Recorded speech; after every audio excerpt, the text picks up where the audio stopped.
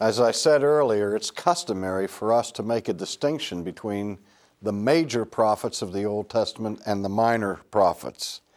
The major prophets being Jeremiah and Isaiah and Ezekiel and Daniel, and then we have 12 minor prophets. And as I said, the distinction is not between the important and the unimportant. The only difference that we have here is between the size or length of the books of these prophets that bear their name. Ezekiel, Daniel, Jeremiah, and Isaiah are very large books, whereas the writings of the minor prophets are shorter. And we don't have time to cover all of the minor prophets, and so what I'm doing is simply giving you little vignettes. I hope to spark your interest to look more closely at the full substance of the information that is found in the works of the minor prophets. Because anytime God puts His word in a prophet's mouth, and that person becomes an agent of revelation and speaks the word of God, there is nothing minor about that. And so I say that as we now look briefly at some of the other minor prophets. The first one I want to look at is the prophet Joel. Now, as we mentioned in the case of Amos, we talked about the motif of the day of the Lord, which was a motif that runs as a tapestry throughout the Old Testament literature. In the second chapter of Joel, we get this content regarding the day of the Lord. Verse 1, "Blow the trumpet in Zion, and sound an alarm in my holy mountain, and let all the inhabitants of the land tremble. For the day of the Lord is coming, for it is at hand. A day of darkness and gloominess, a day of clouds and thick darkness. Like the morning clouds spread over the mountains, a people come, great and strong, the like of whom has never been, nor will there ever be any such after them, even for many successive generations. A fire devours before them, and behind them a flame burns. And the land is like the Garden of Eden before them, and behind them a desolate wilderness." And here we're told the graphic terms of people suffering, writhing in pain, and all of the dreadful accompaniments of the earthquake and the tremblings of the heaven and the darkening of the sun and the moon and so on. And at the end of this awful description of the day of the Lord, there is a call to repentance in verse 12. "Now, says the Lord, turn to me with all of your heart, with fasting, with weeping, with mourning. Rend your hearts and not your garments, and return to the Lord your God, for He is gracious and merciful." And then the prophet announces the promise of God to bring a latter rain that will refresh the land and cause new growth and new health and new prosperity. And so there is, mixed with this dreadful image of judgment, the positive image of restoration and of glory. And it reaches its climax in chapter 2, verse 28. "And it shall come to pass afterwards that I will pour out my Spirit on all flesh. Your sons and your daughters shall prophesy, your old men shall dream dreams, your young men shall see visions. And also on my men servants and on my maidservants I will pour out my Spirit in those days. And I will show wonders in the heavens and in the earth, blood and fire and pillars of smoke, and the sun shall be turned into darkness," and so on, before the coming of the great and awesome day of the Lord. Now there's a prophecy in that second chapter of Joel that I think many of you may already be familiar with, because it figures prominently in a crucial event that is recorded in the New Testament, in the book of Acts, when the church is assembled to celebrate the Feast of Pentecost. And on the day of Pentecost, suddenly there is a mighty rushing wind, and tongues of fire descend from heaven upon those who were gathered in that place. And they begin to speak in other tongues. And while people are observing what is going on here, the charge is leveled against the believers assembled that they must be drunk to be engaged in such bizarre behavior. And Peter rises and gives his famous address on the day of Pentecost and says, "These are not drunken as you suppose. But this is that of which the prophet Joel spoke, that God would pour out his Spirit upon all flesh. And then Peter quotes directly from this passage that at least this portion of the future prophecy of the coming of the day of the Lord, in terms of the refreshment and the newness of life and power that will attend the day of the Lord's visitation, is fulfilled here dramatically at the day of Pentecost. And we can look throughout the minor prophets and see other passages that have very significant importance for New Testament fulfillment. We think, for example, of the prophet Micah. And Micah is one of the smallest of the minor prophets, and there's not a lot of familiarity among the modern church with the work of Micah, but Micah has some very important things to say, not the least of which is his prophecy contained in the 5th chapter of the book that bears his name. Chapter 5 begins with these words, "Now gather yourself in troops, O daughter of troops. He has laid siege against us, and they will strike the judge of Israel with a rod on the cheek." Again, we see this grim prophecy of destruction. But there is a however here. "But you, Bethlehem Ephratah, though you are little among the thousands of Judah, yet out of you shall come forth to me the one to be ruler in Israel, whose goings forth are from of old, from everlasting. And therefore he shall give them up until the time that she who was in labor has given birth. Then the remnant of his brethren shall return to the children of Israel, and he shall stand and feed his flock in the strength of the Lord, and in the majesty of the name of the Lord his God, and they shall abide. For now shall he be great to the ends of the earth, and this one shall be peace." Every year at Christmas, we hear some reference to the little town of Bethlehem, apparently small and insignificant among the cities of the Jewish nation, and yet out of this village will come the one whom God will anoint as his king.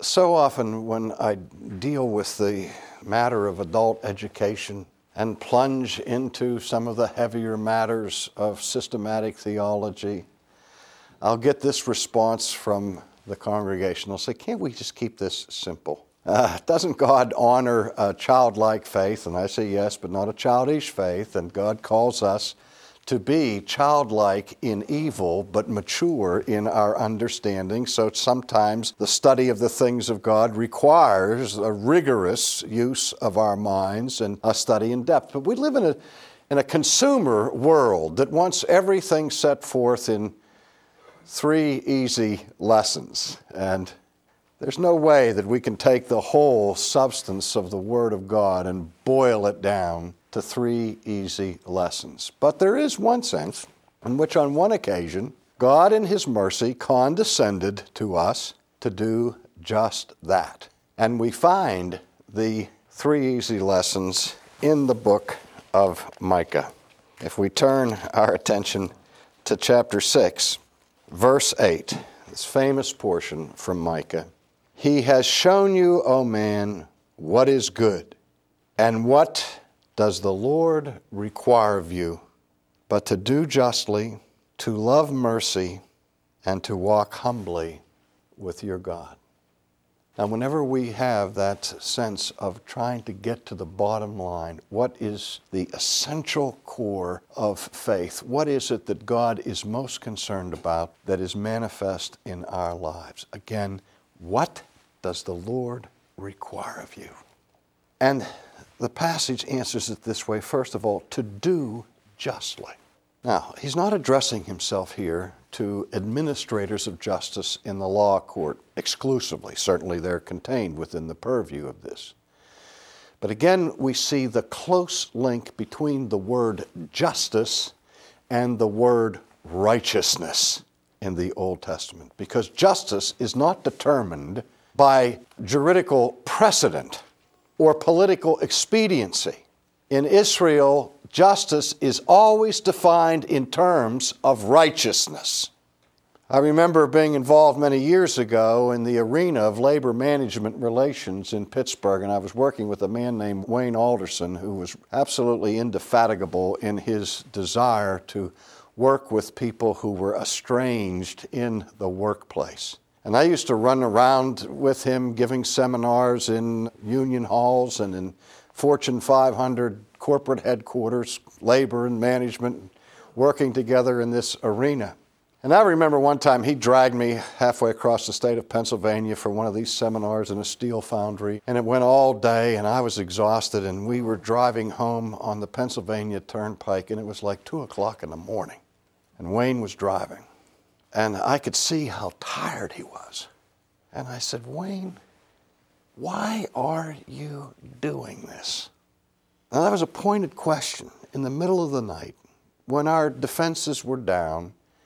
And he didn't have a microphone in front of him. The press wasn't there to record his words. So he didn't have to feel like he had to give some kind of heroic answer or altruistic answer to my question. I said, so why are you doing this? And he breathed a deep sigh of weariness. And he looked over at me. And he said, because it's the right thing to do. It wasn't the popular thing to do. It wasn't the profitable thing to do, but it was the right thing to do. And frankly, his answer shamed me because I was thinking to myself, why am I doing this? I can't imagine why I'm doing this. But he says, because it's the right thing to do. And that's the first thing that God requires of us, that as much as is in us, to do the right thing. And righteousness is revealed to us throughout the Scripture. Those things that God defines for us as the right thing. And so Micah says, what do you do? What does God require? It requires that you do justly, that you do righteousness, that you do the right thing. And then the second thing is that you love mercy. That's a bit confusing, and probably if you have 5 different translations of the text in your group, you'll get 5 different renderings of this word. Because the word that is used here is a word that is in Hebrew, and it is the word chesed. I've seen it translated many, many different ways in English. It's often translated by the word mercy. But the most common translation of it is by a phrase, or 2 words, steadfast love. I think the most accurate rendition of this phrase is to love loyally. Chesed is the term that is used in the Scriptures again and again and again to describe the character of God's love for us. It's His covenant love. It is His faithful, loyal love to His people. His mercy flows out of His personal loyalty to His beloved. And so what Micah is saying here is that what God requires of us is not only to do what is right, but that our relationships in this world are to be marked by loyalty, by the kind of love that covers a multitude of sins, by a kind of love that in its nature is merciful, forbearing. In a sense, the whole of 1 Corinthians 13 is summarized by this word chesed. That this is the love of which the New Testament speaks. The love that is faithful, the love that is kind, the love that perseveres. And finally, the third thing that Micah mentions is to walk humbly with thy God. At Ligonier, we have our little magazine, Table Talk, and if you know of Table Talk, you know that we constantly have those little portions at the bottom of the page called Coram Deo. And the reason for that is that several years ago, one of our board members came up to me and said, R.C., what's the big idea? I said, it sounded like my mother with her hands on her head. What's the big idea? I said, what do you mean, what's the big idea? He says, I want to know, in a nutshell, the big idea of what you're trying to communicate in this teaching. And I said, well, if you want me to boil it down to one simple statement, it would be the Latin phrase, coram Deo. He said, what's that? I said, that was a phrase that became very important to Luther and Calvin and to the magisterial reformers of the 16th century to encapsulate the essence of what they were teaching. It means literally before the face of God. And the concept is that as Christians, we are to live our entire lives as if we were acutely conscious of acting out our lives before the eyes of God, before His face, in His presence. And that we are to do all things in subjection to His sovereignty and to His authority. That's why we use that phrase. And that's what Micah is saying. What does the Lord require of you? He requires that you love justice and righteousness, that you manifest a steadfast love even as God does, a loyal love, and that you walk humbly before Him in every aspect of your life. The prophet Habakkuk is one of my favorites. Habakkuk was a persistent fellow. He's kind of a mini Job in the New Testament. He begins with a statement of a burden. We read it in the beginning of chapter 1 of his book, the burden which the prophet Habakkuk saw. O Lord, how long shall I cry, and you will not hear? Even cry out to you violence, and you will not save. Why do you show me iniquity, cause me to see trouble? For plundering and violence are before me, there's strife and contention, and so on. He's saying, the nation is falling apart. Pagans have taken over. How can you let these things happen? How can you allow the triumph of evil over righteousness? He cries out, "Oh God, you are too holy to even look at sin, and yet you seem to tolerate these calamities that are taking place. What's going on?" So in chapter 2, he says, "I will stand my watch and set myself on the rampart and watch to see what he will say to me and what I will answer when I am corrected." You've heard of the watchtower. It's associated with Habakkuk. Habakkuk says, I've shaken my fist in the face of God. I've demanded an answer for a theodicy, for God to explain why He tolerates all this evil. And I'm going to climb up in my watchtower and I'm not going to move. I'm going to be like somebody that sits on a telephone pole, and I'm going to hang out there until I get an answer from God. That's why I say this is a persistent fellow, Habakkuk. And finally God speaks and answers and says, "Write the vision and make it plain on tablets that he may run who reads it. For the vision is yet for an appointed time, but at the end it will speak and it will not lie. Though it tarries, wait for it, because it will surely come and it will not tarry." Now this is what it is with the Word of God.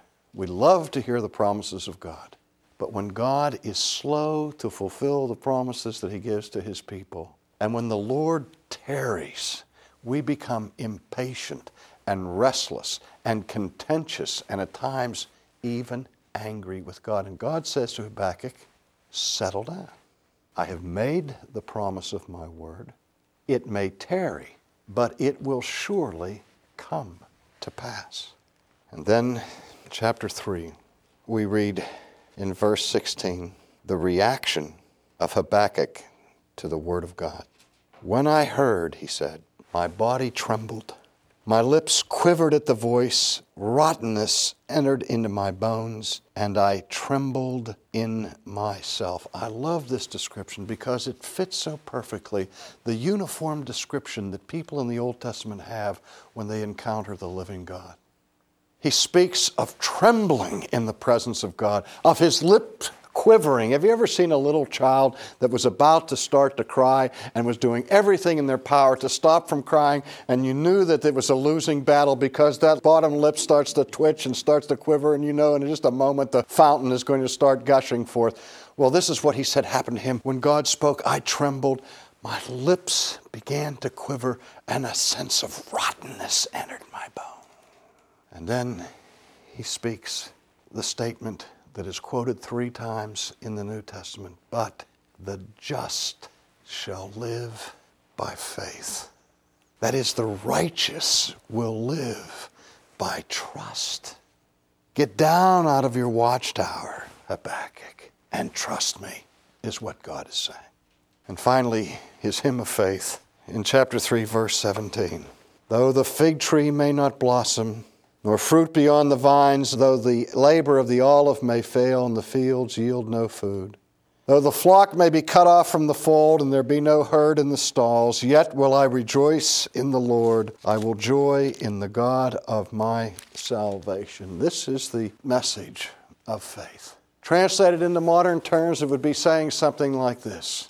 Though my business fails completely, the stock market crashes, the economy is in ruins, the nation is conquered by foreign invaders, I lose my car, I lose my house, I lose everything. Nevertheless, I will rejoice in the God of my salvation. For he has made my feet like the feet of deer and has caused me to walk in high places.